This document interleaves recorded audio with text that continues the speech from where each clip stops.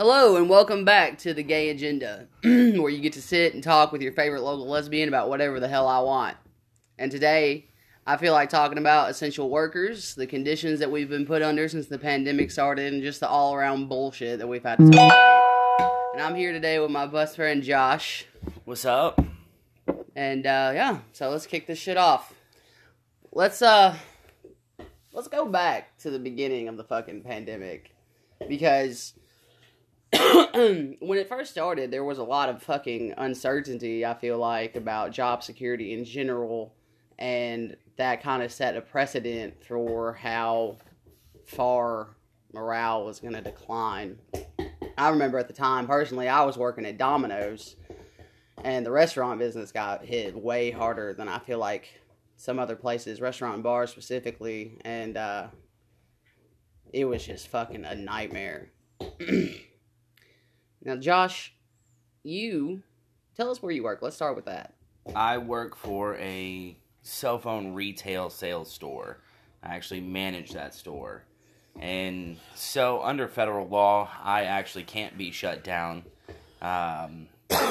unless it's a federal mandate that I do shut down. So even in our state, Governor Beshear can't shut us down. But being based out of sales, my job has lost a ton of money, and so have my reps. And, you know, that was just the beginning. I mean, at the very beginning, there was a lot of kindness and understanding and everything like that from our customer base, which was nice. I mean, it was nice at first because we were scared at the same time as everybody else, you know. So we were being looked at as people that were going against the grain. You know, everybody else was shutting down, but we were staying open. We were continuing what we do every day, and just following those procedures to stay safe. You know, keep our customer base safe. Now, I remember when this all first started, we sat down and we were talking about how we were unsure if we were even going to remain open. Because, you know, I mean, at least in our time that we've been alive, this is something kind of unprecedented, you know? So, how would you say that not knowing at first affected you and your employees about what was going to come next? Well, I mean, really the biggest thing is not even... We, at first, we listened to, you know, just being in this state. We had, you know, a great governor who's taken care of everything he's needed to, fought against everything he needs to continue keeping us safe and protected.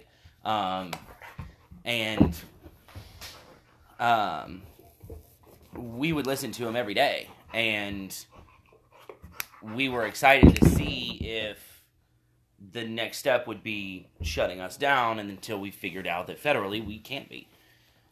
So at that point is when we kind of got a little overwhelmed. And, you know, not to toot my own horn, but it takes a good leader to keep people in a pandemic working hard. Especially when our money goes off of sales.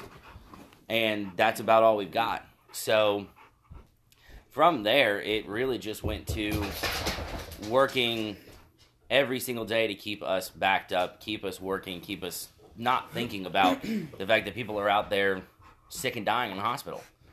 And with our customer base being polite and kind and understanding, it helped.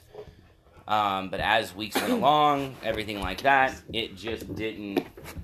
It didn't pan out. And I think the world in general got afraid. And then that's when everything kind of started going downhill. Especially for us, our morale... ended up, we were seeing all these people who were already, you know, on unemployment, on, you know, state funding and everything like that to live, and we were sitting here making less money even though we were working harder. Would you say that, well, let me rephrase. How did sales and the decline of that affect the paychecks you guys were getting? or did it at all? I mean, honestly, back in March is when it really started to affect us. March and April, numbers wise, were not our best months, but they definitely weren't our worst. Because being in telecommunications and entertainment, we still had people that wanted those things. Now, when the first checks came out for the excess unemployment per week and everything like that in our state, it just, I mean, we continued selling because people had the extra funds. But at the same time, we weren't selling as much as we needed to. We weren't, our paychecks did go down. Now, I'm grateful, my team is grateful that we work for a great company and they continued to pay us. And they actually made stipulations for our commission checks to say, if you don't hit, if your commission check's not as much as it would have been in January or February, we'll actually pay you more on your commission check. So we're grateful for that, and that's awesome. But our potential is much higher than that, and that's kind of what we were trying to go for until all this happened. And we just saw it really unfair that we're sitting here still going out, still every single day, still, and this is when things started to get worse. Is when people started to become more afraid, and that divide started. That big divide that everybody says, what is it? The big mask debate, whatever that is, like that became a thing, and so we ended up, starting to get hatred in our store. I mean, I have a young girl on my team. She's 21 years old, probably all of 100 pounds, and I've had grown men come in to our store. Grown men, I'm talking, with children and grandchildren of their own that have lived their entire lives, come in and tell this 21-year-old that she's a piece of shit and tell her that she's lucky they don't have a gun and stuff. And that's all over her asking, hey, do you by chance got a mask with you today? Yeah. It's honestly the fucking way that people in this country act about wearing a mask for like 30 fucking minutes in a goddamn store is really laughable almost, because it's like, how can you have such a disregard for public safety? You know what I mean? And it's not like it's hindering you in any way, or if it's not even inconvenient even. Like, it takes 2 seconds to put a fucking mask on your face, And other people, like, around the world are looking at us like we're fucking, like, almost barbaric in a way. Because in the United States, they feel like it's an infringement upon their fucking rights for some reason. Well, and here, I mean, on the flip side, because I'm more of a realist than anything, I don't really set aside on which side of the air quote mass debate that I'm on, I understand that, and my whole team, we understand that, yes, 100%, this is America, you have 100% a right to say, I don't want to wear a mask. Great. Good for you. But if you walk into a business that requires you to wear a mask, either you wear the mask or you don't shop there. Like, literally, that's all. Like, and it's not our fault you don't want to wear it, and it's not our fault that you have to wear it. It's our company that pays us to say, if you want this job, and you want to continue having this job and making money during a global pandemic, which is turning into just a United States pandemic because we can't get it together, but, I mean, we still like to make money because we don't want to have to go on unemployment. We don't want to have to struggle, and so we want to continue trying to work for our living, and we can't do that if we don't make you wear a mask. I mean, that's literally the end-all, be-all of it. I mean, and it goes back to the old days. You go into a restaurant, and on the door, most doors of most restaurants now still, you see no shoes, no shirt, no service. And that's the same thing. It's and that's kind of how I'm putting it now, is no shirt, no shoes, no mask, no service. I mean, that's just the way it is until we can get this shit together. And really, however long that takes is however long I'm going to keep doing my job the way I'm supposed to do my job to earn my paycheck to take care of the people I care about. But where does the line cross between your rights and just public safety, public health, Because there's at the time, right now, there's no cure for this. And while there is treatment, it's not fucking ideal for anybody. Like, it's fucking unbearable. You can look on the internet and there's countless fucking people talking about how miserable they were with it, and people are literally fucking dying around us. Like, where is the limit on that? I mean, to be honest, I don't think there is, and that's the problem, is that it's that mentality of me versus them, me versus us. I was actually watching the other night. I was watching a really good TV show called The Good Place. I love that fucking show. It's an awesome show. Fucking genius. And Chidi is talking. No, it was actually what was her name? Eleanor was talking to Chidi's girlfriend, the one that was the neuroscientist, right? And she said that the problem is that as a generation, as a race, we have moved past the me versus us, because we have learned how to, as a greater whole, been able to come together as no matter what our differences are, to help in times of major need. Look at times of major need like 9/11 or the hurricanes or anything else that's plagued our country or the world. People still have, there's a majority of good people still out there willing to band together to make it happen. But now it's the us versus them, and that's something we haven't gotten past, is that us versus them. And us versus them is, I don't want to wear a mask, they do, so they're bad. Or I want to wear a mask because I want to try to save people or whatever it may be, or for my own health. And they don't, so they're bad. I mean, at the end of the day, I personally, I wear a mask wherever I go. I went to Portland the other day, and I went to go I went to go shop in O'Reilly's, right? Go pick up a few parts. I walked in, I was the only one with a mask. The employees there didn't have a mask. There was a sign on the door that said mask needed for entry. In Sumner County, where I was shopping, it's actually a misdemeanor to not be wearing a mask in public, but nobody was wearing a mask. As I was walking in, an older gentleman working on his vehicle out front gave me the dirtiest look I've ever seen in my life, like I had killed his cat or something.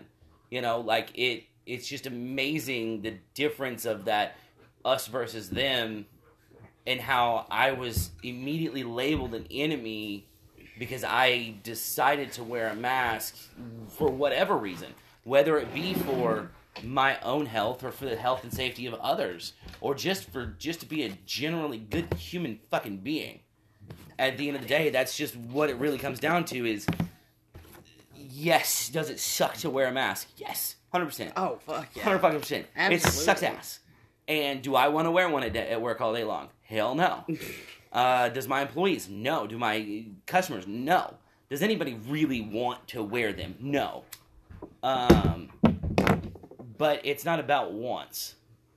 It's not about what you want, because there are people that are wanting their grandma, their grandpa, their dad, their brother, their sister, or themselves to still be alive, and for you to wear a mask. That's the difference. Is you wanting to wear a mask is not as important as somebody wanting their family to be alive because somebody should have worn a mask around them. Like, that's the big thing, is that you sure, as much as you have a right not to, that's part of what the greatness of our country is. You have that choice, but at the same time, you have a choice to be refused service at any place that wants you to wear one.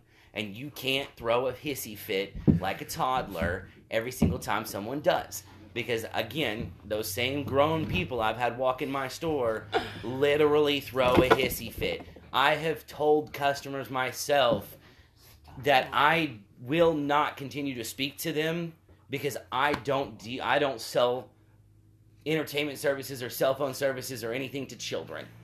Like, I don't. And if you're going to act like a child because you can't wear a piece of cloth and just halfway do, I don't even care if it's like, just make an effort. Just make a small effort. They're like comparable to like 3 kids in a trench coat coming in with a fake mustache trying to get Exactly. a fucking cell phone with their mom's credit card. Yeah, but these are grown ass men and women that have, you know, kids and grandkids and a job and a house and a car note and, you know, just regular old human beings that are afraid to wear a fucking mask or so self-righteous that they can't wear one because, oh no, I can't breathe. Well, guess what? Myself and plenty of others have been in 110 degree weather in Iraq wearing masks and hundreds of pounds of gear. So you want to complain that you're in a 70 degree air conditioned building getting your $1,200 phone looked at and you're wearing a cloth mask for 20 minutes? Like, how much of a little bitch are you that you can't just wear something for 15 minutes, 20 minutes, shit, even an hour? Because I wear it for 8 hours a day. My reps wear it for 8 hours a day. They bitch about it? Sure. I bitch about it? Hell yeah. But what do? I wear it because that's what I'm supposed to do. Not just for my paycheck, not just because my job tells me to, but because that is the good fucking thing to do because the majority of my customers are 60 plus years old with pre-existing conditions, and they're the ones that are going to die first. And I don't want to not sleep because I didn't wear a piece of cloth on my face. That's well said. I remember, I mean, I'm not under, you know, any type of fucking contract or agreement with them anymore, so I'll just outright, you know, with Domino's, when this first started, I remember going back to, like, the uncertainty of it, you know, because they were closing down restaurants, they were closing down bars, and while Domino's is technically, and other fast food joints, you know, like, particularly with Domino's, it's a delivery service. Also, you know, you can do carry out, some have dine-in options. And it was scary at first. We didn't have a lot of information about hardly anything. All we knew is that it spreads rapidly, and you can have it and not even know that you have it. And I feel like that is equally as scary as the actual disease itself. Well, yeah, because you've been carrying it, and you don't know who you come in contact with every day. And you could have given it to that 65-year-old woman wearing her mask improperly at the store, and you didn't wear your mask, and you infected her because you were within 2, 3, 4 feet of her, and then she goes home, and the next 2 weeks of the rest of her life is miserable because now she's got COVID because you had it and you didn't know you had it. And that's all could have been saved and stopped from just wearing a piece of cloth. And that's the biggest thing, is it's just a piece of fucking cloth. And even in the beginning, though, like, there wasn't even, like, a suggestion, really, for people to be wearing masks. I feel like they advised it, but it wasn't, like, a critical thing that you needed to do at first, you know? Because, I don't know. I know I have some friends that have worked in Domino's. Hell, that's how we met. We worked at Domino's. I hired you. And you can attest to this just as well as I can, that it is fucking impossible to social distance in a store. Oh, yeah. 100%. I mean, because you're elbow to elbow on that make line on a Friday night trying to sling out $1,000 hour. Like, that's, I mean, it's nearly impossible, but the health standards are already there to wash your hands. The health standards are already there that if you are feeling sick or coughing or sneezing, to not be around the food, you know, so that would keep you away from your employees. Like, I mean, those health standards are already there, and the problem is that at the very beginning, we didn't even practice those. Oh, fuck. Anybody who works in a restaurant can tell you that fucking corners are cut all the time. Unless the health inspector's showing up, and then everybody's on the, to the T. Exactly. It's a bum rush to get everything in order in case OER shows up, or fucking... The health inspector. You know? The health department shows up, you got people sweeping the corners of the ceilings. And mopping the back porch, fucking deck scrubbing baseboards and shit. Yeah, and that's that's the thing, is that those health practices weren't really completely followed to a full T, which if they were could have slowed it. I don't know. I'm not a scientist, and I won't ever claim to be an expert in that field. I trust the science. I trust the doctors. I trust the people that tell us, hey, this is going to be the right course of action, cool, I'll do it. Not because I'm what do they call it? A sheep. Sheeple, right? Sheeple, right? Fucking I'm not a sheep. I just trust the professionals. You know, if they've went to get their education in whatever the field is, I'm not going to ask. You know, I'm not going to tell a lawyer that I don't trust his lawyering skills. I'm not gonna trust my doctor to tell me that I have cancer and say, oh, I don't have cancer. You're wrong. Like that. How am I supposed to know that? You know, because I'm not a professional. But if you come in on the flip side, you come into my store, I'm a professional. You know, so and that's the same thing, is that I know what I'm good at, what I know, and I'm not afraid to say that I'm not a scientist. I'm not a doctor. I can't tell you if wearing a mask and staying 6 feet away from people is actually helping. Other than the fact that you look at places like, Greenland or Iceland, one of those two countries right now, I just read it the other day, are completely COVID-free. They have been for 3 weeks now. New Zealand just got their first case a few weeks ago. Yeah. I mean, granted, that is an island, right. But at the same time, I mean, it's still, I mean, that's how it spread, is travel and everything like that. So obviously, it's going to get to places. But the thing is there are countries that abided by the rules. The people in those countries abided by those rules, and now they're able to go to movies. They're able to go eat at restaurants. They're able to go to their local bars. They're able to go into their grocery stores without, getting checked in and checked out. They're able to fly. Like all of those things, they're able to do those things like we were in January. Yeah. But we can't, because we have a big divide, and that divide is what's killing us. Is literally killing us. Because people are so against, they want to say, you can't do this, you can't do that, because it's my right. It is my right. Well, it is also the rights of all those people that you've killed by not wearing a mask to be alive. A big part of the mentality on this, and just the fucking mentality in our current social climate, I feel like has been facilitated and pushed by our fucking idiot in chief. The big orange fucking idiot, Donald Trump, Cheeto life, bro. Cheeto life. He was spreading misinformation on a literal national platform. And... Well, I mean, Michelle Obama just came out the other day, said that he wasn't well in over his head. And now... God, I miss the Obamas. Oh, no, right? Michelle's boss. But, it doesn't even matter which side of politics of the aisle that you're on. This is a human problem, not a political problem. This is a health issue, not a political issue. And the problem is that it continues to be a political issue because people allow it to be a political issue. And I hate to say it, but if I'm going to choose sides on the great mask debate, I'm going to wear a mask, because the people not wearing masks are the ones that are making it political. And they're not making it about health and safety and the well-being of people. And the thing is, though, is that it's really funny, because these people will be so anti-mask until their family member dies from it. And then they'll tell themselves, and they won't sleep at night, and they'll get mad because people didn't wear masks and they didn't wear a mask and all this other stuff. And they could have just done something as simple as wearing a mask, and they could have saved their family member. They could have saved their mother, their father, their daughter, their son, their cousin, whoever may have been, could have been saved, all because you could have worn a mask. And that's it.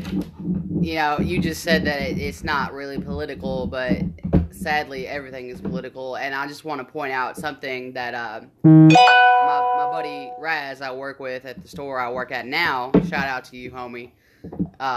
They said something the other night. We were talking about just in general not being into politics, and they said to me, I learned a long time ago that even if you don't get into politics, politics will get into you. And that is true on every single scale that you could think of. But with this in particular, they have no choice but to politicize it, because it's a matter of public safety. These people are meant to govern us. So in a time of need like this, that's the first place we look. Yeah, we would hope that who the majority chose would do the right thing and make the right choices. And I hate to say this because I was not a Kentucky resident when our governor was elected. I just recently moved to the state, so I was impressed, to say the least, that a governor was able to manage all of the stuff that came at him at once, and the hanging in effigy of the replica of him hanging in his front yard at his at his house where his kids are, and these people are yelling and threatening his daughter, like his kids, like that is insane. And this man has held true every step of the way. He has not let anyone bully him because he is the elected official to govern this state, our people in this state, and he has done a phenomenal job at it. Even with, I know plenty of people who think they're hard and think they can do this shit and blah blah blah, that they wouldn't fold and crack, but this man has not folded and he has not cracked. And even with his family getting threatened, he came on TV and literally said, "You threatened my family, I'll take that personally, but I'm going to continue being the governor and looking out for the well-being of all the people that didn't threaten my family and the people that threatened my family, because I'm a better person than you are." And that right there just shows how a elected official should act. Yeah, I agree. And it's not been that way, and it's not going to be that way in a federal level, because guess what? It's election season. And, you know, I don't typically vote. I'm not very much into politics. I don't understand it very much. But I do feel as though we're lucky in this not-so-great red state of Kentucky to have Governor Beshear. Could you imagine the nightmare we'd be in if we still had Matt fucking Bevin right now? Like, oh my god. I mean, Jesus, I don't even know if I can speak on that topic. Because he was the devil incarnate, in my opinion. And at the time, I say that because at the time I was working for a school system, and I noticed how much his decisions made effects to the education of the young population of our state. And with our current governor has been fantastic. I think he has done a lot of things that have been very, very good. I think he did succumb to a little bit of pressure by relaxing some of the mandates, just to kind of save face and appease some of the masses.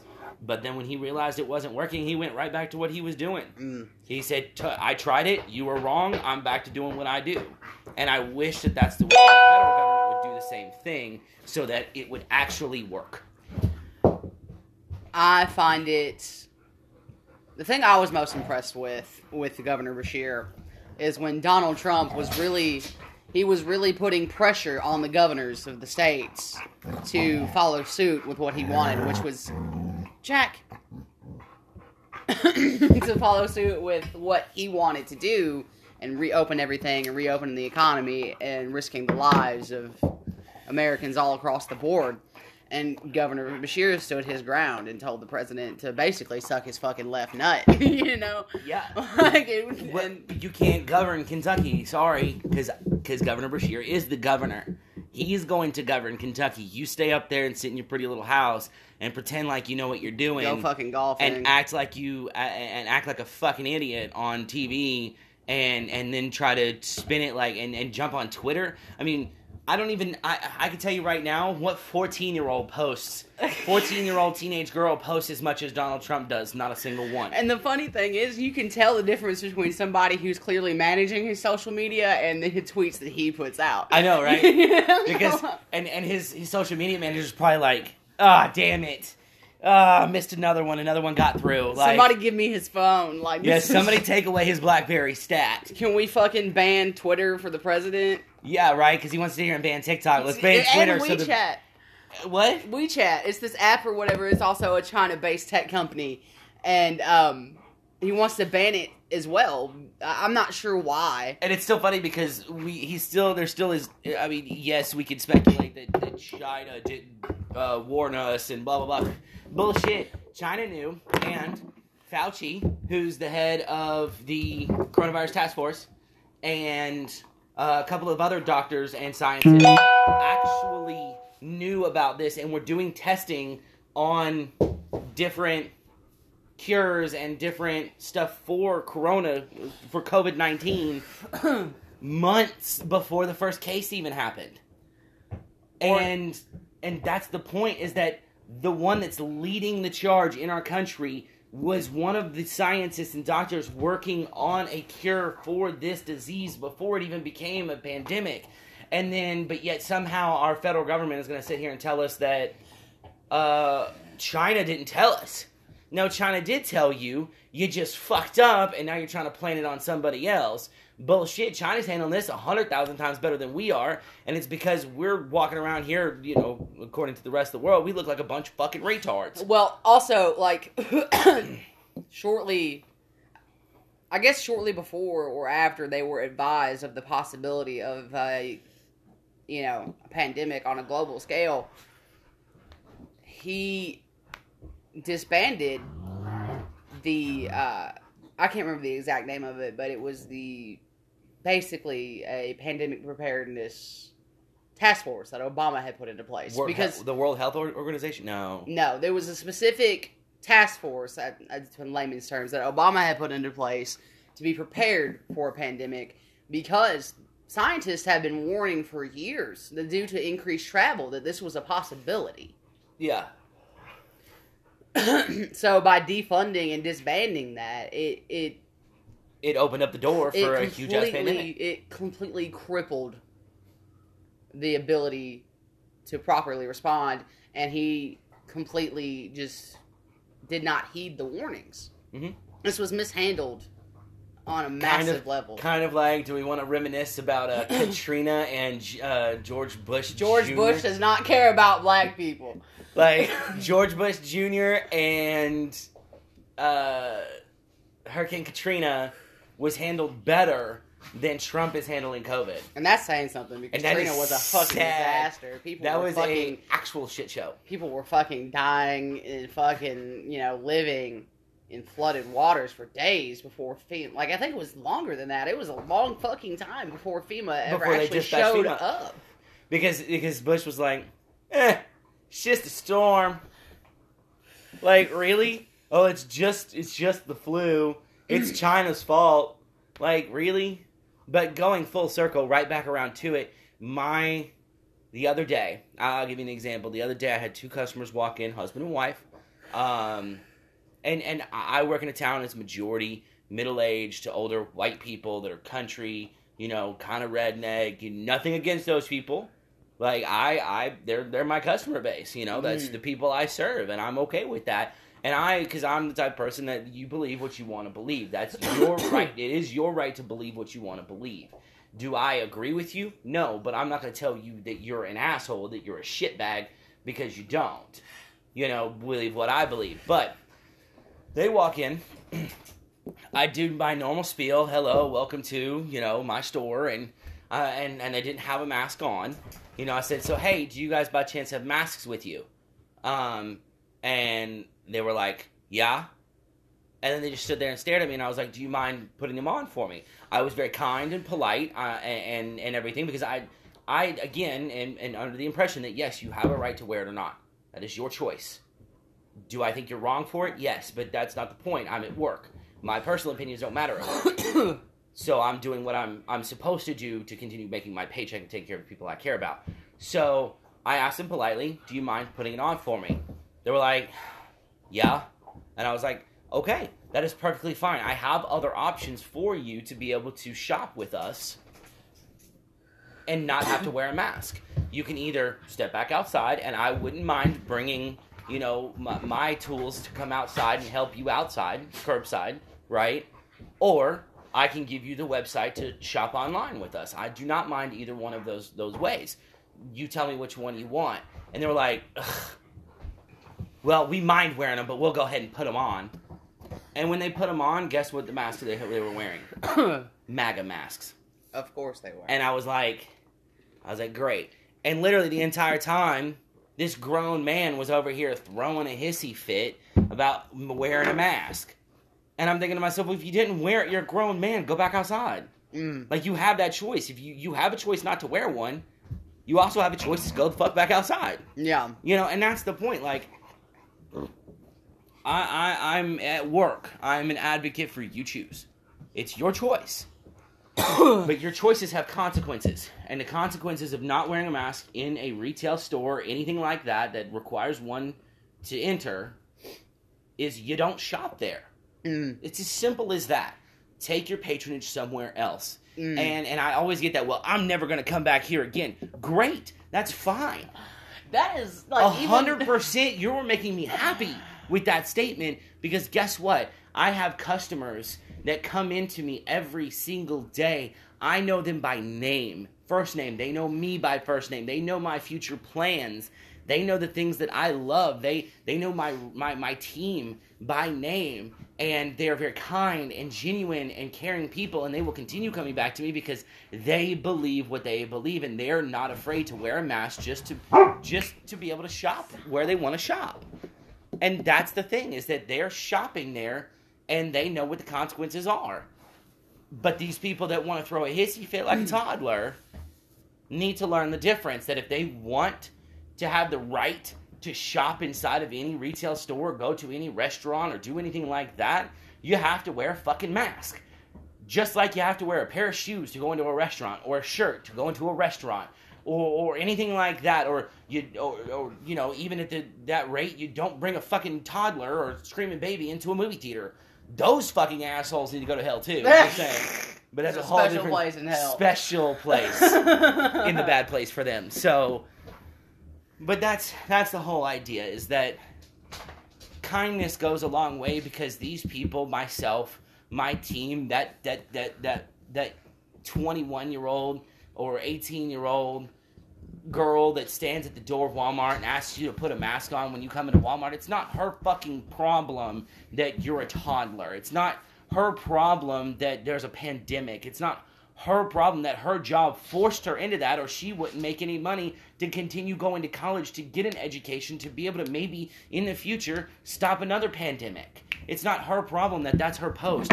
It's her job to do her job, and it's your job as a genuine, as a grown-ass, not even a genuine human being, as a grown-ass human being, someone with some sort of, you know, mental capacity to look at that person and be like, you know what, I don't want to wear a mask, it's fine, I'll go shop somewhere else.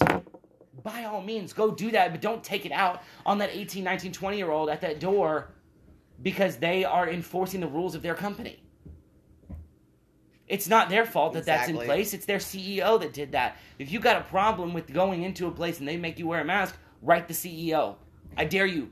I guarantee you he don't give a shit. Probably won't even get a response. It won't even get some generic auto email about thank you for your concern, and we will look into this issue. Blah blah blah blah blah. Like, they don't give a shit that you know, Joe Schmo, 65-year-old in the middle of a, you know, small town Kentucky, you know, doesn't want to wear a mask inside a Walmart. Get the fuck over it. Like, we're in a global pandemic. Suck it up, pussy, and wear a piece of cloth.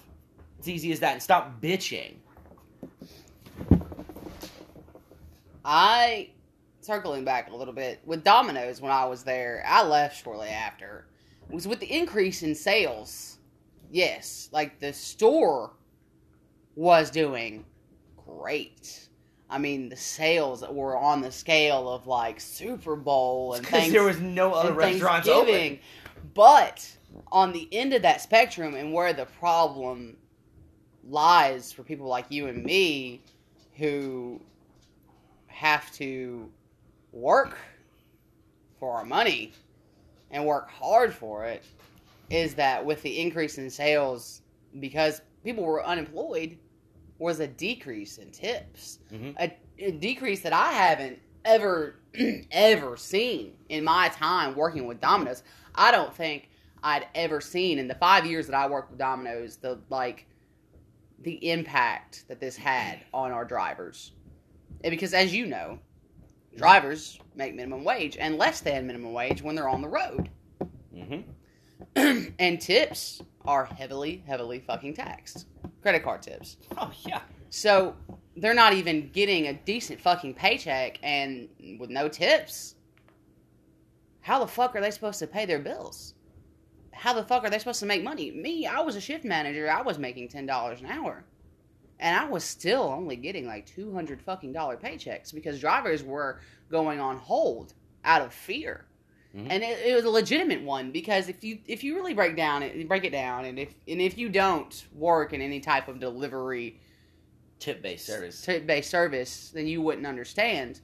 But at any given time, on an average day, drivers come into contact with at least 40 to 50 people, depending on how long their shift is. And that is just assuming that there is one person at the door. Mm-hmm. Not that person and their 3 children and, their cousin, uncle, and sister. And so, especially with the drivers, there was such a decline in morale. We were like... Well, yeah, because they're sitting here making all these deliveries like they normally would. They're still taking, 10, 15 deliveries a night, and they're making a quarter of what they used to in tips, barely enough to cover gas and depreciation on their vehicle. And that's the same thing that I had with my team, is that, they're still doing... Our traffic picked up, but our sales weren't high-end sales. So if they weren't high-end sales, we're not making the money we used to. We're still making the same amount of sales. We're just not making the quality sales, which is equates out to we weren't getting tips, And then we get to see these people who have been on unemployment for a year, 2 years, through however long they've been on unemployment because they're sucking off the government. And for one reason or the other, doesn't matter to me. Now they're all of a sudden getting $600 extra a week on top of the $400 possible they're making. They're making double what I make to sit their asses at home and be safe and protected and relaxed and not out in, and I'm not saying that I'm some sort of hero because I was out working, because I can tell you right now, doctors, nurses, police officers, EMTs, firefighters, those guys are the real heroes because they're still doing it. Exactly. And they still have to follow the mandates, and they still have to try to do their job to the best of their ability, even with all the discourse going on. But even at the end of the day, my team, myself even, I'm sitting here looking at these people that are making double what I'm making, and they didn't even have a job before COVID hit. And that is bullshit. Mm-hmm. That is what was the hardest to overcome, is when people were making double what I make, and I make almost double what my team makes, and that is just incredible that we are still busting ass. My reps working 40 hours a week, I work 45 to 50 hours a week, and I'm making less money in that point in time than people on unemployment. Now, for those people that had good jobs, that had the jobs making $600, $700, $800 a week, that were in major industries, heads and talented people that were doing good work in whatever job they were doing, and getting laid off, yes, those people deserve to get at least a good chunk of what they were making because they got shut down due to a pandemic. Yes, that is 100% fair. I get that. But at the same time, how am I going to sit here and watch... this trailer trash piece of shit with her 16 kids from 8 different baby daddies on coke come in here and buy an $1,100 phone in cash because she just got her unemployment check for 1 week? Bullshit.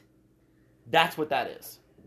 Here's my opinion on the unemployment thing. I don't think in and of itself increasing unemployment was a bad move. Not in the whole, no. And for people who worked in the service industry in particular, probably did need that. Oh, 100%, because your tips went down. Because there's no denying that unemployment and welfare and Social Security as a whole is just a massive fucking joke. Like, there's no denying that, But those people who work in the service industry, especially servers and people who have a tip-based income, are massively underpaid on an hourly scale. I think servers and like casual dining restaurants only make like $2 and something a fucking hour. And it's really, first of all, it's very shameful how that works as a whole. Like it's almost slave labor, if you ask me. But Like, how the hell can they get away with it? Exactly. And there was an increase, the supply and demand, things started to go up. And how are you supposed to supplement your income in a time where jobs are scarce? Mm-hmm. And I feel like the people who were already receiving unemployment also deserved an increase just due to the fact that the prices on things and cost of living was going up for a short amount of time. But I don't feel as though they should have, they should have found a way to differentiate between people who already received unemployment and people who were recently applying. And I know that couldn't have been easy because just the influx of people applying for unemployment crashed the system. Yeah. Well, and see, no, I mean, I completely agree. Yes, I mean, because the system of welfare and unemployment and stuff like that. Unemployment is unemployment insurance. It's not something to live on long term. It's meant for people, let's say like myself. Let's say one day my job decides they want to shut my store down and I'm out of a job. Okay, I've got a little bit of savings up, but that doesn't mean I have enough to live for 6 months or even 3 months for that matter at the current rate that I'm going. So unemployment's meant to be used for people that say, oh shit, I'm out of a job. I'm going to get unemployment insurance for, 1, 2, 3 months while looking for another job and budgeting that out to figure out how to continue to survive on either less pay or a different job. And that's what it's meant for. The people that I don't think should have gotten that boost, that $600 a week extra, are the people that are repeat offenders of using unemployment for just getting free money. Because there are people that do it. Absolutely. And that sounds, and don't get me wrong, I understand how that sounds like, oh, wait, how did you, move from being a liberal to a conservative real quick? And it's because I don't sit on either side of the aisle. I've got my beliefs on one thing or another on different topics. Like, I'm going to be your best man in your wedding. Like, I fully believe love is love who you want to love. There's all kinds of different topics on both sides of the aisle we can talk about, but I fully believe that systems that are put into place to help people in a time of need are being taken advantage of, and those people that are taking advantage of it are the ones that piss me off. Absolutely. There's going to, like, any type of assistance program that you have, there are going to be people who abuse it. Well, yeah, because there's absolutely obviously assholes, and there's everywhere. They're dickbags, and they just want to get something for free. Absolutely. There's always going to be somebody that wants to cheat the system. That's just a fact of life. But it's really, and especially with people like us who've had to continue to work through this, it's easy to be begrudging about it because a lot of people don't get hazard pay. A lot of people, especially like with Domino's in particular, right before I left, we had basically no fucking options. Work or don't. Make money or don't. And if you quit, you don't get unemployment because you quit. Exactly. And with Domino's, they told us. And I don't blame the GM for this at all. He just has to go by the rules and what they tell us. You could go on hold.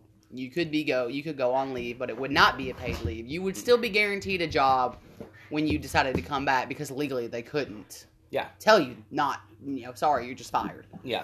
But they also did not offer any sort of hazard pay. Yeah. And to me, that's just fucking egregious because corporate America gets to sit back and rake in the fucking profit from people, especially like the delivery services. They made a goddamn Uber Eats, right? They made a This goddamn is a perfect time to be an Uber Eats driver for sure. Yeah, they made a goddamn killing off of essentially fear. Yep. And they could have afforded to even just $1 or $2 extra an hour would have made a difference. They could have even suspended the split pay and just given drivers minimum wage. Yeah, or said, hey, across the board. We're going to give you, because you obviously, you get your per delivery charge. They could have upped that, to kind of compensate for less tips or something like that. Something to help out. And that's at the beginning, that's why I was talking about, like, the company I work for. They said, look, we get it. Sales are going to go down. So your commission checks are going to go down. So here's what we're going to do. If you, like, in March, the rules for the commission check for March was whichever is greater, what you make in the month of March, or the average between January and February's commission checks, right? Whichever one of those is greater is what we're going to pay you. So we had something to back us up on our commission checks. We did. Now, January and February are very, very, very slow months in retail sales because it's the post-Christmas lull, because everybody is now broke from buying everything for Christmas. So, yes, they still weren't as good as it could have been, but we managed it, and we were glad to have had that backup. And there are a lot of companies that I'm sure did. I mean, Men's Warehouse, I heard, was the very first company to shut down their entire operation, put everybody on leave, and paid everybody. They still are paying everybody. And if Men's Warehouse can do it, Domino's can do it. Absolutely. Domino's can fucking do it, and stuff like that. Now there are some places that can't, like local bars or local, restaurants or coffee shops. And privately owned businesses. And there's this one that's in the town that I work in that's a little coffee house. They actually had a contractor come out, build them a drive-through window just so that they could stay open enough to make enough money to continue paying the bills so they could stay in business. This is a locally owned coffee shop. And instead of going to Starbucks or instead of going to Dunkin' Donuts or one of the major places, I would wait until I got into the town that I worked in, 35 minutes away, to go get a coffee at that coffee shop. And yes, was it a little more than Starbucks? Fuck yes, it was. Was it just as good or not, if not better? Fuck yes, it was. So, and that's the thing, is that, like, supporting those small businesses is what we should be doing. Absolutely. And because those employees are not... They don't have those guarantees. Exactly. Like my company was able to give for me, or a lot of other companies were able to give for them. These people who've chosen to work in a small business or own a small business don't have those guarantees. And, like we said before, corners are cut all the time in the restaurant business. And with this in particular, just because you set guidelines don't mean they're going to be enforced or that people are going to follow them. Because in Domino's, we had, we were supposed to sanitize the bags every time we came in. The sanitizer water, which is a standard anyway, it was supposed to be changed out every 2 hours. And drivers were supposed to be washing their hands when they came back in. And, if you don't work in the restaurant business, you would be fucking astounded by how often those rules aren't followed. I can't tell you how many times a night I counted the drivers wouldn't come in and wash their hands or not sanitize the bags. And corporations like Domino's, especially a franchise that has fucking hundreds of stores, would have been fine for a brief amount of time if they had shut down completely, or even just given their employees some sort of guarantee, some sort of pay, some extra money.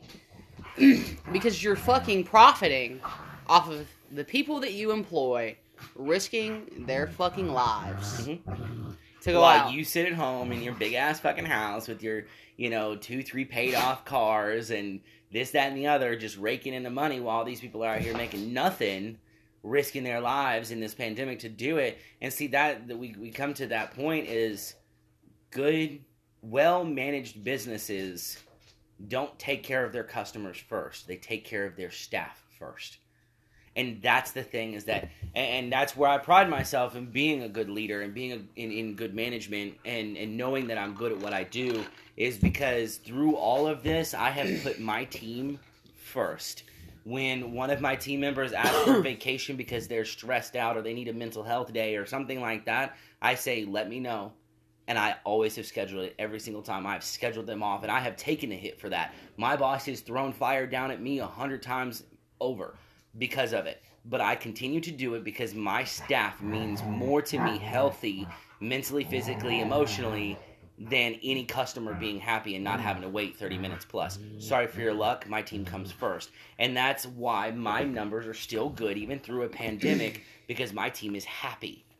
My team is well taken care of. My team is well appreciated. And that's what these corporations are not doing, or these big franchisees are not doing, is they're not taking care of their staff, their teams. Because if they take care of their teams, they're going to make money. You have to, and the biggest thing is you spend money to make money. Absolutely. And I think you can add another segment. We'll see in a second. Yeah. So, fuck, I lost my train of thought there. I'm good. There was more I wanted to briefly discuss. We'll add another segment. We'll wrap it up. You're only as good as your employees. If you don't have that staff, you can't make it work. And it's just astounding to me how greedy they can be. But we're running close on time, and we're going to wrap this segment up. But when we come back, I want to talk a little bit more about what they deemed essential and how essential those things really were. Mm-hmm. Oh, we can definitely talk about that. 100%. So we'll be right back. All right, and we're back. Now, let's talk about essential businesses a little bit and how things were deemed essential and all that good shit. Well, I mean, so essential businesses, because you have, obviously, the state level has to abide by the federal level and everything like that, and can't make stricter rules on the state level than there are on the federal level.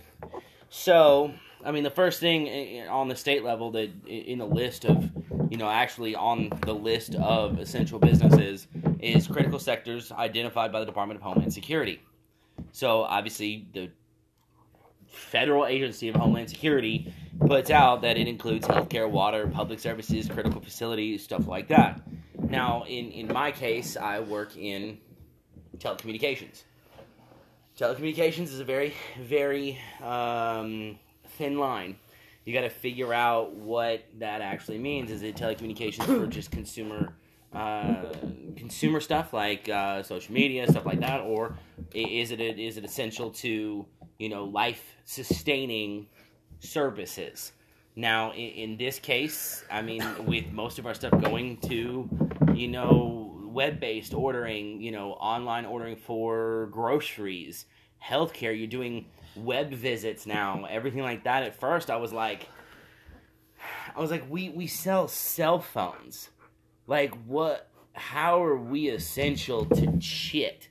And after some thinking on it, doing some research and everything like that, and figuring out that according to Homeland Security, any telecommunications company that services first responders or healthcare professionals or anything like that have to remain open.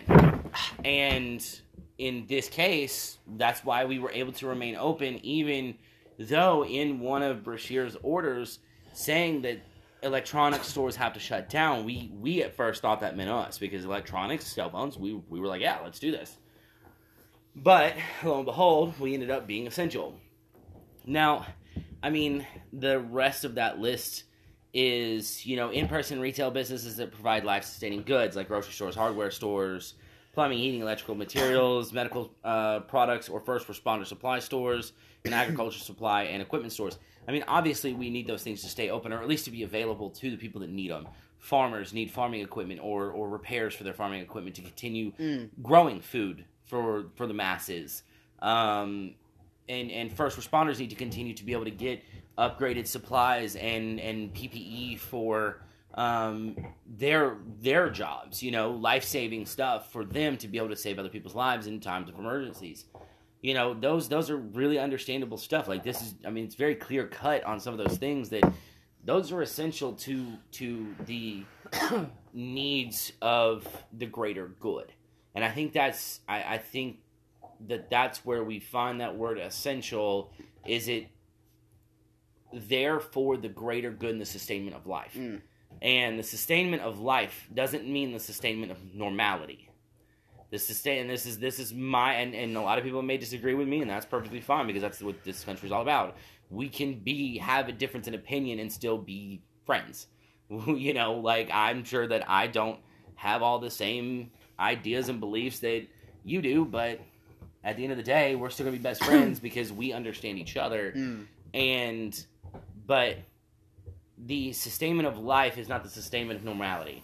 The sustainment of normality would be keeping movie theaters open, keeping bars open, the roller skating rink down the street, the bowling alley, you know, things like that aren't necessities for life sustainment. Life sustainment is food, travel, and communication. Yeah. Now, do you feel as though a retail store like the one you work in was truly essential in that aspect? Because customer service can do almost anything you guys can do, correct? Oh, many times, if not more. And you can do almost all the same stuff in stores you can do online, or at a bigger store. And this is where my idea was, is I'm in a small town. In my district of stores, I'm the second or third smallest. And the only two below me are mall kiosks, you know, which the malls are pretty much closed anyway, so I was the smallest store open. And as far as it goes, I mean, where my store sits, there's a bigger store in a bigger town, bigger city, 30 minutes in two different directions. I mean, I didn't see the sense of staying open, considering the first 2 weeks of the pandemic, I probably saw 20 people total.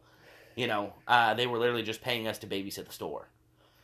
So, as far as essential goes, I never thought as myself or my store as an essential one to continue to stay open. I kind of thought it was a waste of money on the company's part. But that's not my job to make that decision. It's just my job to continue doing what I'm supposed to do to make my paycheck.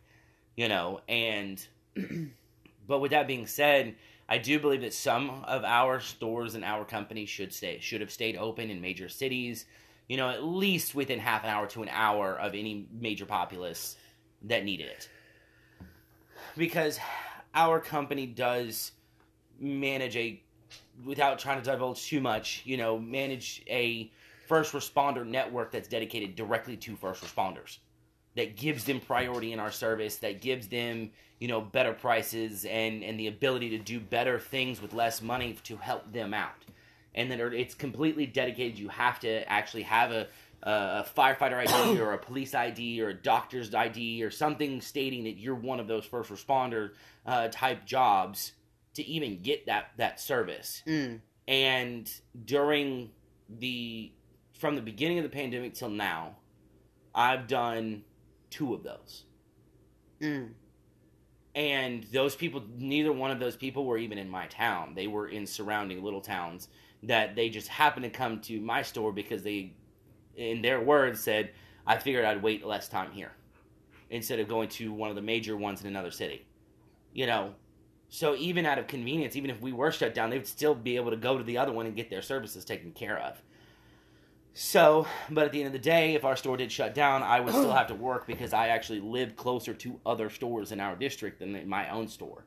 So I'd still have to work, but I have to work for another store, you know, at another store, same pay rate and everything like that, but they would just close my store and I would continue to work just at another location. So even at that rate, I would still be part of an essential work base, you know, like worker base, but I don't know if we were fully essential to stay open as long as we did throughout the whole thing. Because, I mean, we haven't closed our doors once. We've been open, I think there was a 3 or 4 week period where we weren't open on Sundays. And that's it. And that's just a 5-hour shift anyway. So it's not like it was something huge and major, and I just don't see that we were life sustaining. And do you feel as though, and you don't have to answer it if you feel like it's compromising, but do you feel as though it was born out of a genuine concern to keep people No. in their jobs, or do you feel as though it was just an attempt to keep the revenue going and keep the cogs in the machine well oiled, if you will? That's a hard question, and again, I did say no already because my first thought process is no. I don't think it was out of the idea of continuing to stay open for our community and continue to service. I mean, yes, I do believe that is part of the reason, because again, for part one, I do work for a good company. I think that my company specifically is a good company, and they are very, very much so about the employee, about taking care of their communities that they service and everything like that, and that's great. But at the end of the day, I think my store lost money. To be completely honest, I don't know what the revenue on it is because I only see the numbers of sales. I don't see the numbers of spent. I don't see the money going out. I see it coming in. So, but I would assume that we lost money. I mean, I don't see that our store made a profit and hasn't made a profit for the last 6 months. And again, I can't validate that with facts or numbers or anything like that. That's just my feeling of being in the industry and managing that store. But I don't think that it was the best of calls. But again, at the end of the day, not my call. My call is do I show up to work and do my job? And I did. Even though I didn't think that I should. I didn't think that I should have to go out and put my ass in the line for somebody who wants an upgrade on their iPhone, or wants to get their teenage daughter a new phone because she's going to 7th grade this year. Like, that's not life sustaining. I don't. Especially when they could have, everything that was done could have been done online or over the phone. But at the end of the day, that time has passed, and I'm still working, thankfully, because I know there's plenty of people that aren't, and that is just the end-all, be-all of it. I have to... Now, particularly in Domino's, I remember we were all kind of bitching and moaning,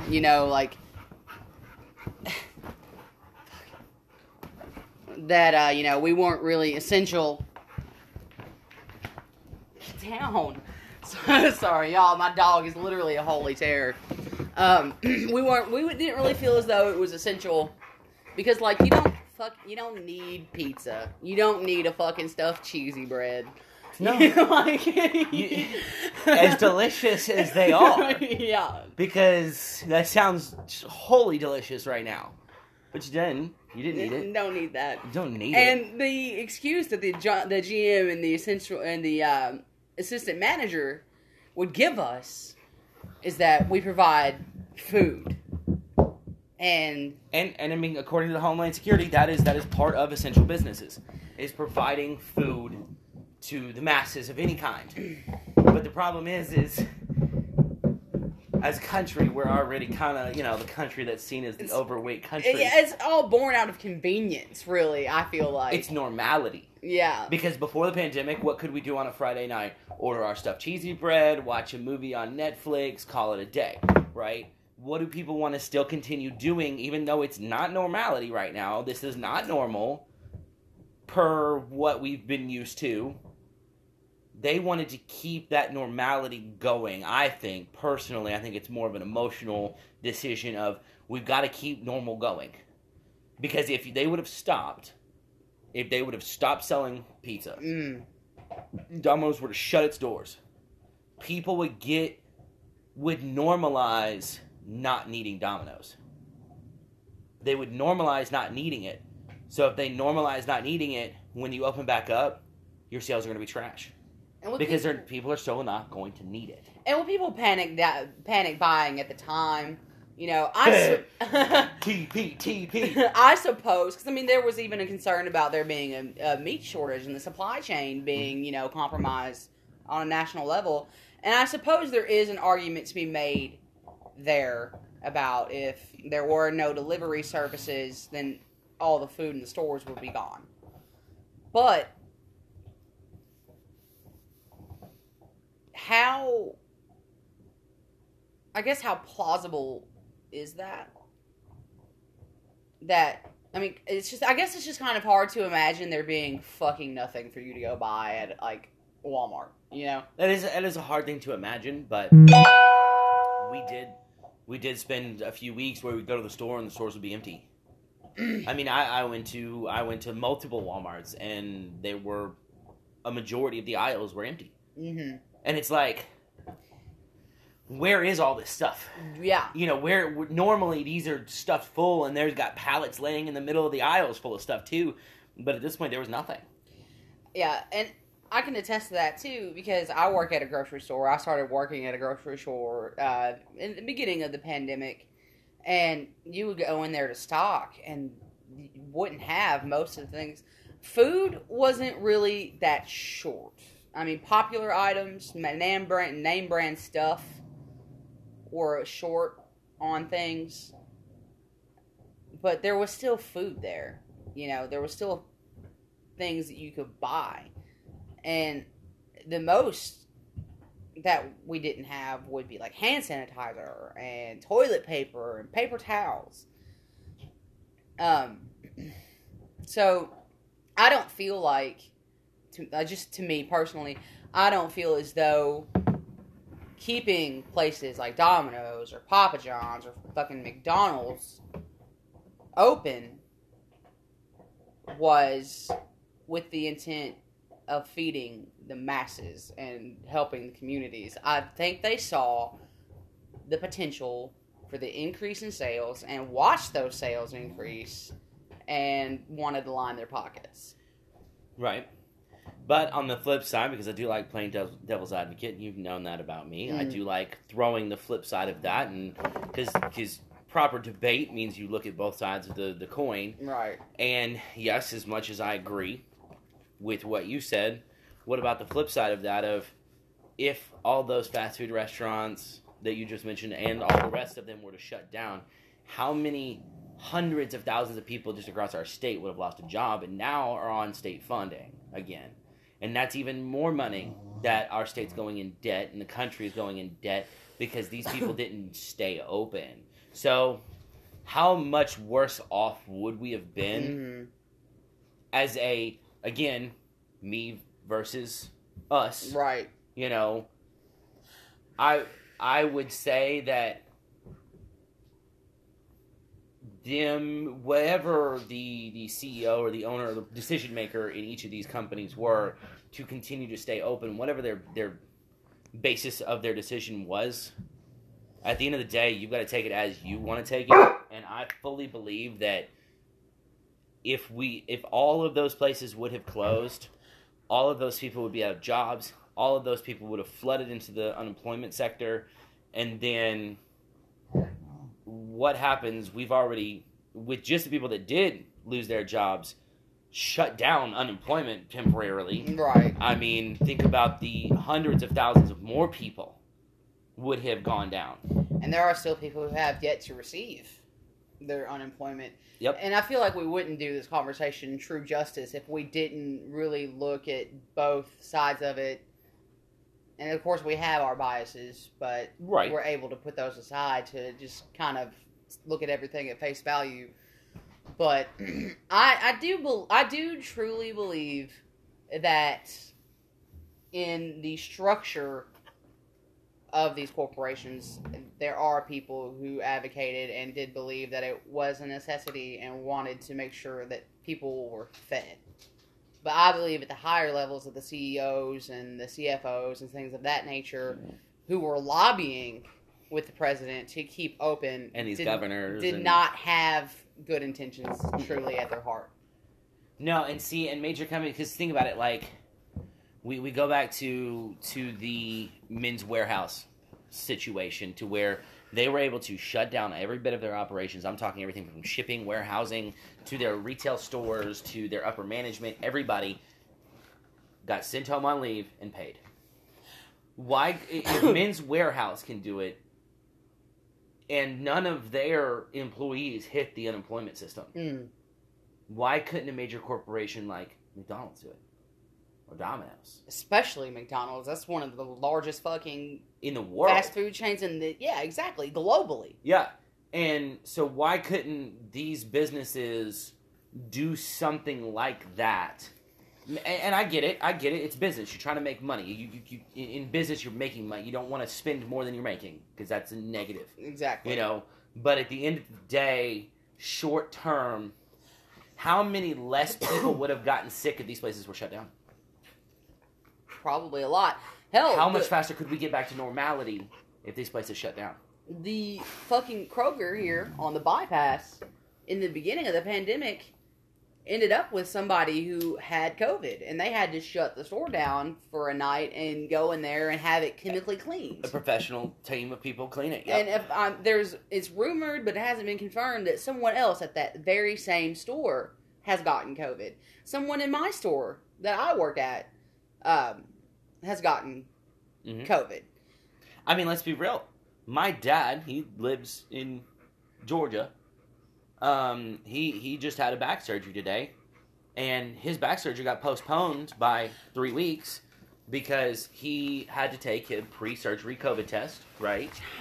And his COVID test came up positive. He tested positive for COVID. And he was asymptomatic, so he didn't actually have symptoms or anything like that. He literally just had COVID. Never had symptoms, anything like that. But he had to wait the 2 weeks, prep up, retest, get the results back, and then go get his surgery. So, but he works in a mechanic shop. He works in Harley Davidson. So, he's an essential business.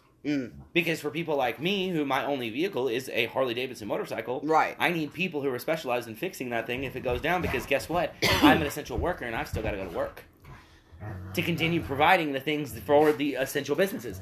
So it's just this vicious circle. Like, you can justify any business staying open one way or another, but really, what are you holding on to? You're holding on to normality, and normality can't be held on to, because if you try to hold on to normality, people die.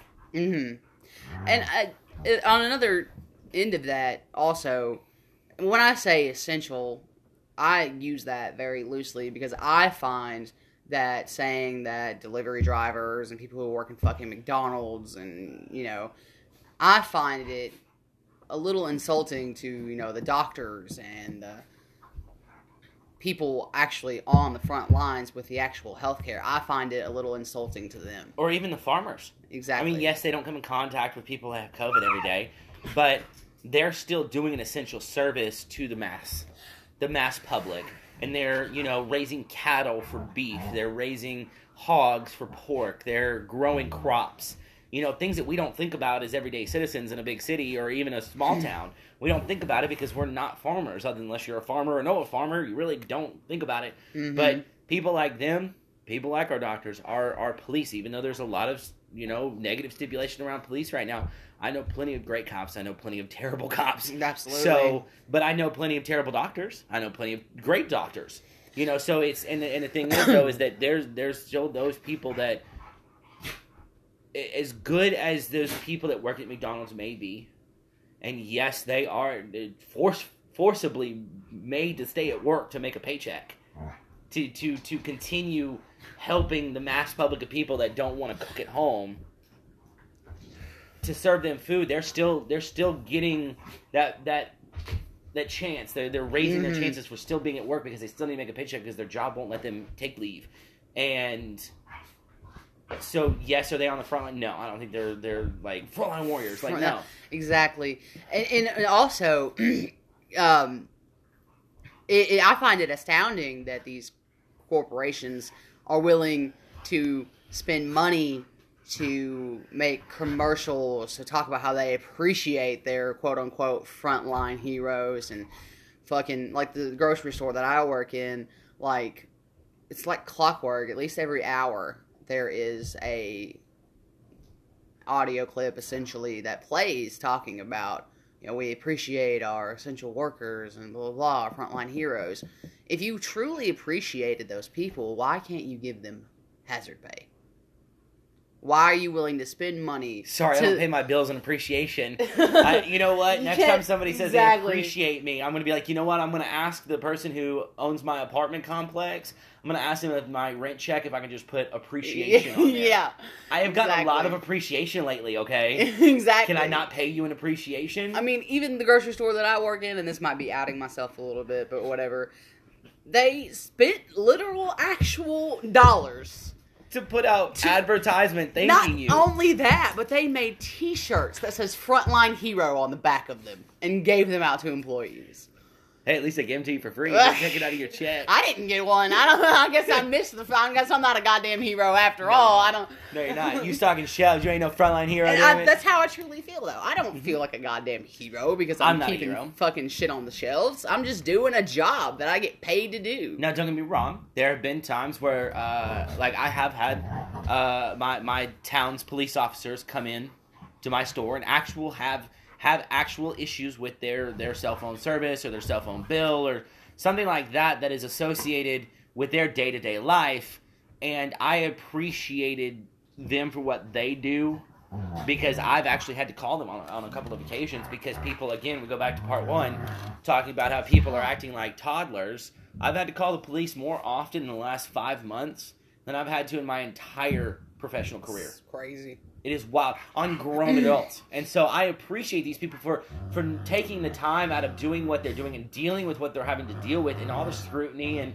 everything. Some rightfully so. You know, obviously I don't want to get into that debate because I'm on the side of there's got to be some justice for some people that there aren't justice for, but that's a whole different topic for a different day. There are good cops. And these police officers have come into me and responded to my calls.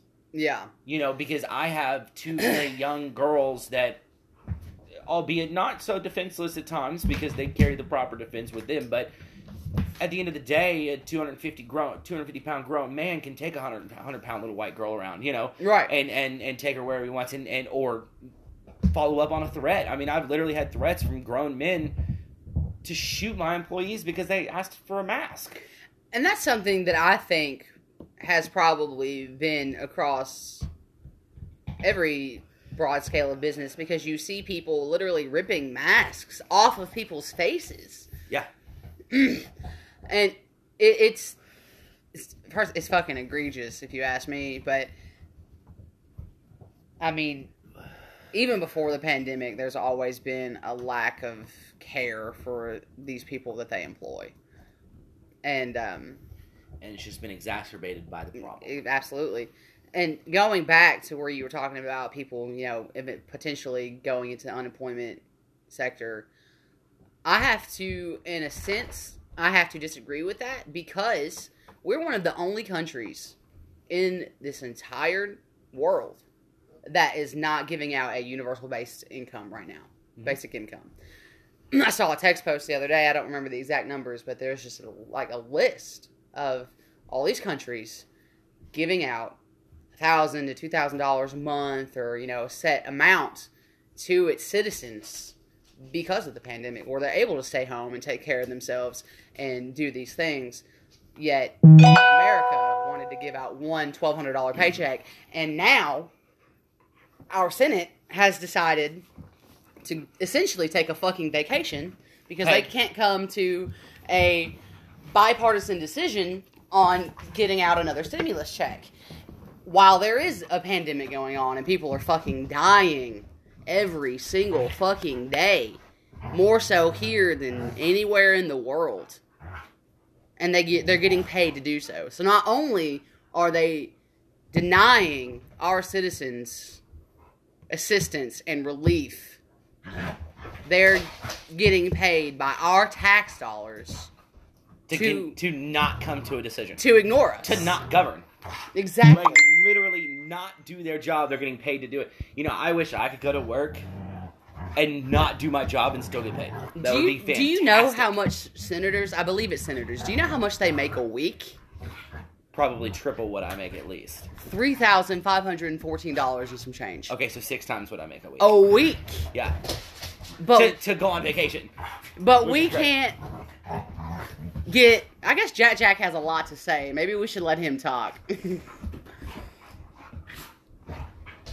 Well, and the biggest thing is, and I mean, you go back to, because I was watching the original, all the Democratic candidates for this year's election, and it was, I think what was his first? I can't remember his first name, but Yang. Do you remember him? No. Asian guy, real good candidate. He's a businessman. His actual whole premise was universal basic income, and it was $1,000 a month for everyone under a certain pinpoint of numbers. You know, so if you, as a single person, no children, anything like that, so that would essentially be me. You know, because I'm not married, I don't have kids. You know, I would make $1,000 a month because I make less than $43,000 a year, whatever it was, whatever that benchmark was, and that is something he fought for since day one of trying to get it done and trying to become a Democratic candidate, like the actual Democratic candidate on the ticket, you know, for presidency, but he got beat out by major names. You know, let's not even get into that. You know, and now he's still on the news, though. He's still fighting for that $1,000 a month. Right. He's still, and so that right there makes you think, is why is he not our candidate? Why is he not a candidate in running for actual presidency? Because even when he's not running, his platform has stayed the same. Yeah. And so that reminded me of him when you were talking about that universal basic income. Is that was his exact premise to becoming president. To help bridge that divide that has gotten larger and larger and larger and larger year after year after year between low class and high class. You know, because there is no middle class anymore. There is either you're going paycheck to paycheck or you're not. You know, that middle class is gone. And it's getting worse. So all his premise was for the basic universal income was bringing that low class out of the low class. Absolutely. You know, raising that bottom line up. Would it end world hunger? No. Would it bring more money into the economy? Yes. Because these people that need, and don't get me wrong, because there's everybody fucks it up. There's somebody that fucks up something somewhere. Absolutely. Because you know that, just like we go back to the first part, you know, no shirt, no shoes, no service. Yeah. Somebody somewhere didn't wear shoes in the fucking restaurant. Yeah. That person fucked it up. Yeah.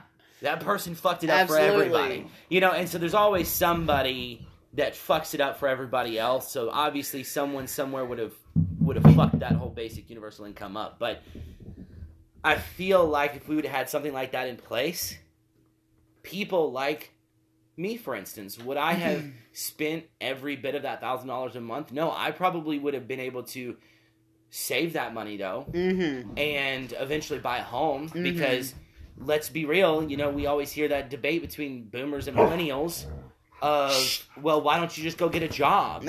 You know, boomers are like, why don't you just go get a job? I did it. I went to college and I was still able to afford it. Well, just because a home was, you know, pennies on the dollar to what you made, like, that is insane.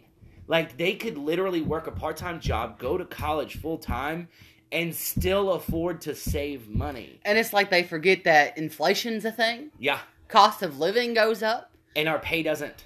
And minimum wage remains the same. Our pay does not go up with the exact rate that inflation goes up. Because if you think about it, I drove a truck for multiple years, and the money that I made, and this was about 3 or 4 years ago, the money I was making at that time was the same amount of money that people that drove 20 years before I did were making. But yet, gas prices had quadrupled, food prices had quadrupled, rent had quadrupled, but my pay stayed the same. Exactly. So, and that's with every industry. The pay has stayed the same except for the upper echelon. The upper echelon continue to get paid more, while the people that are the working class, the AKA working class, you know, the people that live paycheck to paycheck, are living paycheck to paycheck because that's all we can do. Exactly. Because that's all we're paid to do. Exactly. And, they were able to go to college and work a part-time job because tuition was so fucking cheap. Yeah.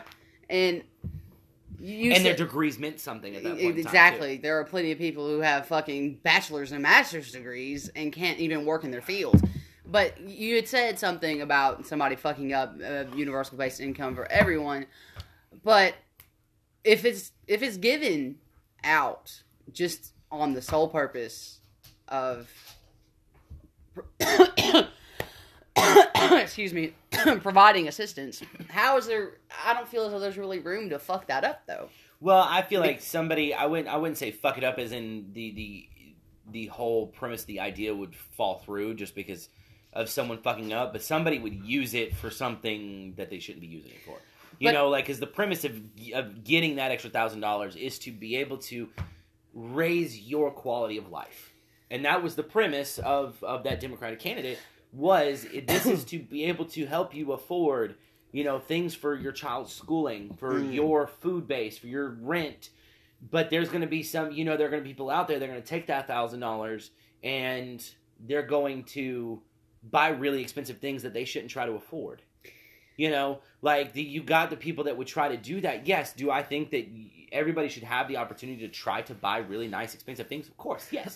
But I believe that you have to be smart about it because, and I'm the pot calling the kettle black here because before this year, I was terrible with money. I mean, when I drove a truck, yes, I talked about how my pay stayed the same, but I still was making $50,000, $60,000 a year. Do I have anything to show for it now? Hell no. I have no idea where all that money went. But because I was bad with money. Because I was trying to afford really expensive things with and I like to call it the mentality of being poor. Because you're trying to afford things that you can't afford. And that's what people would think. As soon as they get $1,000, that's more money than a lot of people make a month. Yeah. Working a full-time job. Mm-hmm. So extra $1,000 is a lot of money for a lot of people. Mm-hmm. And so that really nice PlayStation coming out, that really nice iPhone 12 coming out, all these things that are not essential to their quality of life going up, aka getting maybe healthier food or making those repairs on their vehicle to get their children to school and them to work. Yeah. Changing the tires that are bald on their cars because they can't afford a set of 4 tires because, let's be real, it's $1,000 to change a set of tires on a car. A lot of people don't have $1,000 to drop, and they're going to go to get, a shitty pair of used tires and make it work every 2-3 months, and that's dangerous. Dude, I'm about to have a fucking blowout right now on my old shitty Honda. I'm telling you, my tires are on their last goddamn leg. See, but that's the thing for you. If you got $1,000, you'd be like, okay, how can I make this $1,000 go the length, go the full race, and actually help me earn more money? Not, how is it going to make me look like I have a better status? Well, also, though, I have to say that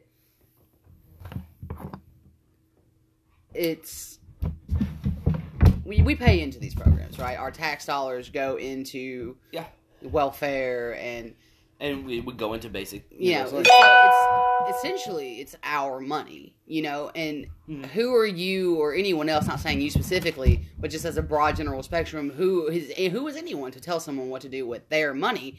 But also there is a disgusting desire with the 1% to keep the poor. Because this is an example of, you think about, and I go to business because I know business and that's my mentality. When hiring a team of people, you want to try to be as inclusive as possible. You want to hire all-stars, rock stars, because you want to make sure that your team is just all-star team, right? But if your entire team are all-stars, that makes them all average, right? So think about that from a 1%er status. Put yourself in the shoes of someone who has millions of dollars sitting to the side, and think, okay, I have $1 million. I'm a millionaire. I am high class. I'm an all-star. I'm a rock, whatever it means to them, right? Obviously, we don't know that because we don't have whatever we got, Right. So, but think if everybody had that amount of money, then there is no all-star. There is no 1%. There is no high class, low class, middle class. There is no classes anymore because everybody's just average. Now, do I think that would probably benefit the good of the world? Yes. Yes, it would. But at the same time, let's be real, because I am a realist. I do believe that, like for me specifically, do I ever think that I will be as smart as a doctor? No. Will I ever be able to be an engineer? No. Will I ever be able to do things that some people are able to do just naturally? Fuck no. Because I know my place. I know that I'm going to stick to what I'm good at. I'm good at running businesses. I'm good at running, being a leader of a team. And those are the things that I know I'm good at. So I'm going to stick with that. I'm going to try to learn other things, and that's kind of what my future goals are, but I know my place. I know that I'm not going to ever be a doctor or anything like that. So for doctors to have that sense of pride, great, you should, because I sure shit wouldn't be able to make it through med school. I wasn't even able to make it through high school. So I mean, really, they one up me 100 times over. But as far as the 1% hoarding all the money, I mean, really, there are people starving. Mm-hmm. Like, that's... And so, yes, I may make the debate of, I'm going to stay in my lane, and I know that I'm not going to be ever as good as a doctor or an engineer or something like that. But that doesn't mean that I shouldn't have my fair shot to be good at what I'm good at. Right. So that means that those 1% that are hoarding billions, millions, and billions of dollars, should we not be able to say, well, that family of 4... The dad works 2 jobs, the mom works 2 jobs, the kids both go to school, and they still can't pay their bills. There are some teenagers who work part-time jobs while they're still in school just to be able to assist their parents in paying the bills.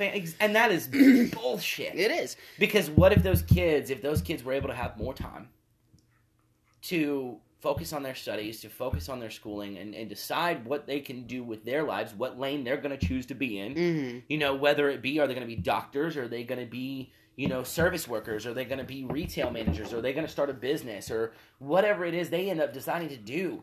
They're not going to be able to focus on that. Because they're focusing on making money for their family, because their family, working 2, 3, 4 jobs, can't even make rent, or buy food, and anything like that. So why is it fair that that family gets screwed, but yet there's one person that has more money than half of our population combined? Exactly. And I see people all the time talking about, it pisses me off when I see someone who's on food stamps buying like steak or shrimp or lobster or something. And my response to that is, why should that offend you? Like, someone who requires that government assistance and needs that help, why shouldn't they also be able to, every once in a while, afford themselves finer things? Enjoy the finer things in life. Something that you're able to afford based off of your income. Day in, day out. Yeah. Why shouldn't they be able to also, like... I'm sorry that they don't want to fucking eat soup and bread every goddamn day like you would fucking prefer them to. And the class system as a whole is, in my opinion, just a means of oppression. Because if, in my personal opinion, if more people were able to afford higher means of living, if they were able to have a decent income or even have a portion of the money that these, millionaires have, I truly believe that a good amount of people would give back to their communities. And I think being able, I think it would better this country as a whole if everyone were able to contribute in some way. Mm-hmm. If the scales were tipped evenly. Yeah, because you see all the time, and don't get me wrong, like, good on some of these people that, like, actors, famous people, business moguls, like, the people who have this just unreal, obscene amount of money are giving hundreds of thousands, millions of dollars away to help different causes. Like, that is great. That is awesome that they're deciding to take a portion of their money and giving it away. But we think about it, and I hate to go to this because, you know, this is just something that I've always believed in. If someone that has $100 million gives $1 million to a cause, that's if somebody has $100 and gives... Jack, get out of that toilet! Exactly. But think about it. Somebody who has $100 million gives $1 million to a cause. That's like if out of $100 that you have, you give $1 to a cause. Yeah. That's all you've given is $1. Don't come over here looking at me with your fucking shit water breath. Get away from me. Shit water breath. Sorry. So, I mean, think about that. You've given $1. You've still got $99. Yeah. That's still... according to what your actual... I'm sorry. I know, Ashley's dying, and it's Yeah, fucking she making is. me fucking crack up. Go ahead. But you've given 1% of your wealth to a cause. 1%. 1%. I just got paid today, and 46% of my check went to taxes. Yeah. 46% of my money went to the government, either local, state, or federal. Some of it will be used for good causes like schooling, you know, the education system, the healthcare system, stuff like that. That's great. That's 100%. I'm all for it. Right. All for it. But at the end of the day, why out of a $3,200 paycheck did $1,000 go away? I didn't see Uncle Sam in there selling cell phones, did you? I sure shit didn't. I didn't. And now, and that's my issue is that it's not, because I run that fine line again. I try to understand both sides of the aisle, you know, because everything is political nowadays anyway. So let's be political about it. There are two sides of the aisle. I like to try to see what is best for the mass. Right. And let's be real, there are people out there that are never going to work for their money. They're never going to want to get up in the morning and grind and actually go work for their money. Now, unlike people like you, for instance, you begged to go back to work after surgery. Oh, yeah. Like, you didn't want to be on any kind of government assistance because you didn't need it because you know you could work. Mm-hmm. There are people out there that are plenty healthy to work, plenty capable of working that don't want to work. Mm-hmm. You know, and I think that right there is something that pisses me off. Right. Because that, I think, is the biggest thing. Like, if you are on assistance because, let's go to, you know, touch on veteran affairs. My mom's husband is on veteran assistance. Mm-hmm. He has denied a majority of his veteran assistance because he can still work. Right. He owned his own lawn care and landscaping business. He remodeled homes on his own. He drives a truck. You know, like he is out there working because he knows he can still work for it. He doesn't need assistance. Right. Because there are people that do need assistance, but there are some people out there that are just soaking the system because they can. And that sucks. That sucks because it makes people that actually need it look like shit. Exactly. That's exactly what I was about to say, and so we go full circle right back around to someone fucks it up. Exactly. And I think now with our very tense social climate and in this time of crisis, there is a burning need and a demand for these people who are supposed to govern us and look out for our well-being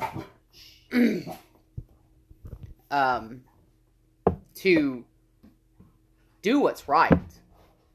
And this is something we spoke about briefly yesterday. There is now, I don't know if you looked into it after we talked about it, and this started to gain a little traction at the beginning of the pandemic. But now that the Senate has decided to take a vacation on our tax dollar, there is now a call for a general strike across the board to shut down the economy to force them to listen to get us what we want. Because that's the only way that they will pay attention. I think the last general strike was like 1920. They did the exact same thing. But that was the time of the Spanish flu. And I do think that's the only way that will get the government to essentially do what we need them to. And do I see it happening all across? No.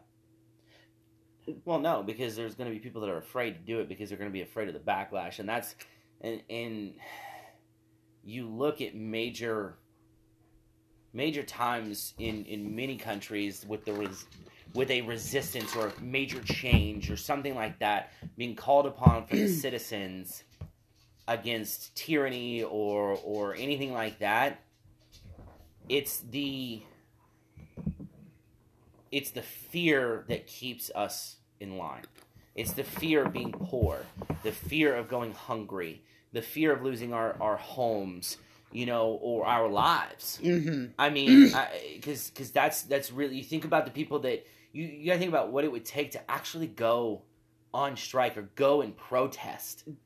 And especially in these times right now where violence is just a go-to, and it seems like that is all that it is. And let's say, you do decide to join and go protest for Black Lives Matter or for justice for Breonna Taylor or anything like that. You have to fully decide and know in your mind that very well much so you could lose your life, because that's what the violence is, and that's how the government, whether it be maliciously or unintentionally or whatever it may be, that's how they think they're going to keep us in line. But eventually, to a point, violence will meet violence. I think there's something to be said about people willing to put their jobs on the line, mm-hmm. and their health and their livelihood to literally shut down everything that sustains us in order to get these basic fucking needs that we want.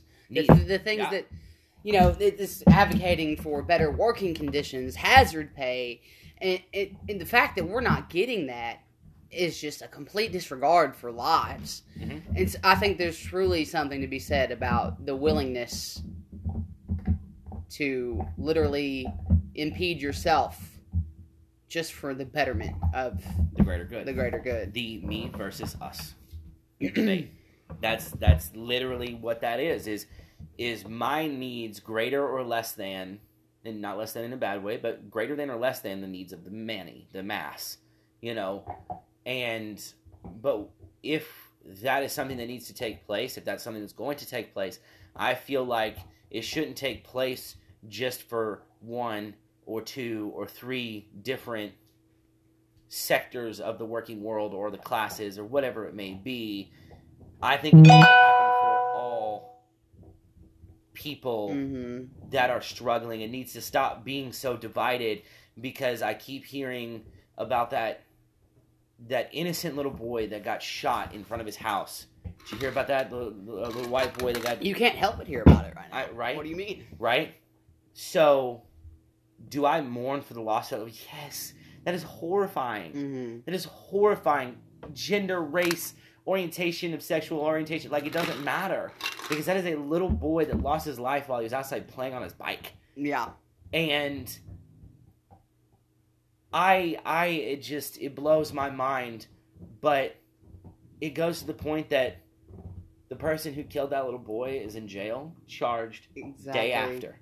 So, yes, I personally am so sad to hear about something like that, because I could imagine that being my kid. Mm-hmm. I don't even have a kid, and it makes me cry thinking about it. But at the same time, it's not just because we are standing up for one person or another doesn't demote the validity of someone else. Mm-hmm. Just because, and I heard this the other day, just because, and this was from a pastor too, this was in a sermon, mm-hmm. It said, what gives you the right to think that me saying Black Lives Matter demotes your life? Mm-hmm. It does not demote your life. Right. Like because your life still matters, and that's why that little white boy got justice. Like, if you racist, just say that. You know what I mean? Like, Exactly. If you just racist, just be like, bruh, I'm racist. Like, yeah, but that's the point is if there's a strike, if there's any major thing going on, or if there's some sort of like rise up or rebellion or resistance or whatever it may be that happens, it needs to happen for everyone. And I think the general population is in that mindset. And something that this country has lost sight of due to greed is the liberty and justice for all concept. Because right now it's for some. They allow levity and want to uplift the people that they deem fit. Mm-hmm. And see, that's the thing is I remember a long time ago when it was that whole South Korea debacle, or no, North Korea debacle, right? Where they were like, oh, he's going to try to shoot missiles over here and blah, blah, blah. Or they're going to try to invade America. And I had this talk, I don't remember who it was with, but I literally was like, let's think about this for a second. If somebody were to try, let's just say, and invade the United States, let's just say, they would not make it very long. Because our country, with all our different like socioeconomical classes and belief systems and everything like that, we're all like brothers and sisters anyway. We fight and bicker like brothers and sisters, and we get violent sometimes and everything like that.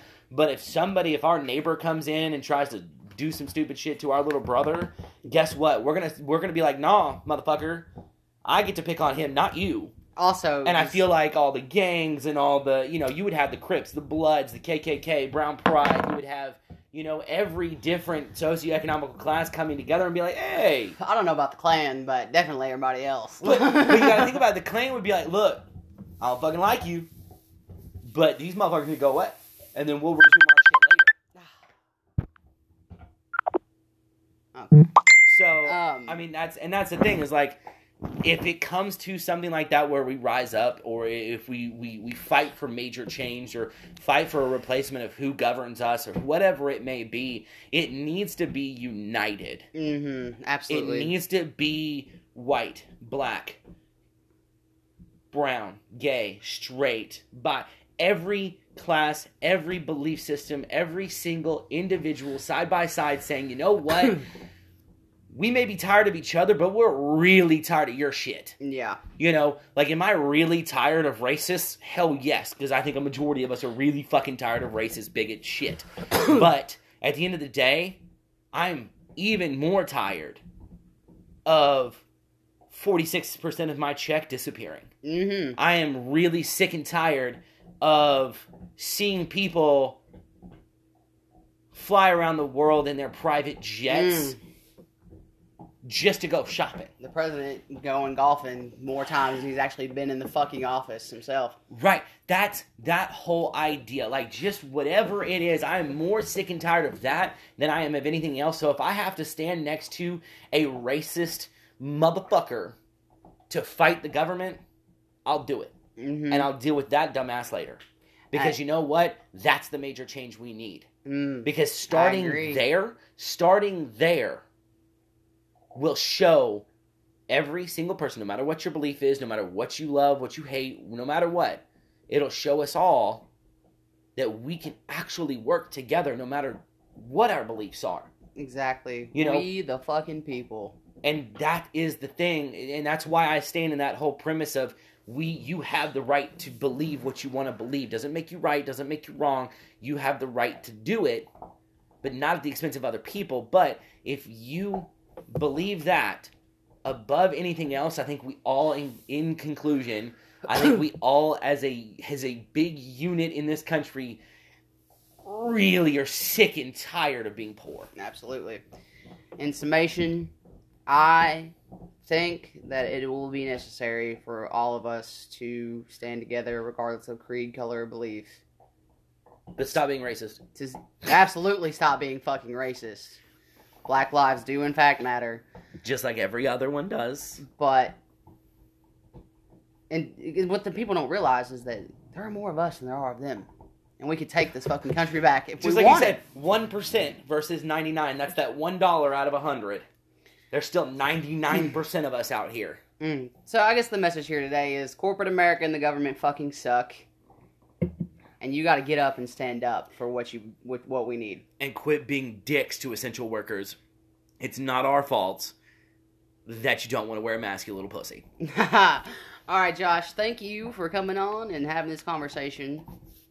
And thank you to whoever may be listening for letting me push the gay agenda on you. And have a good day.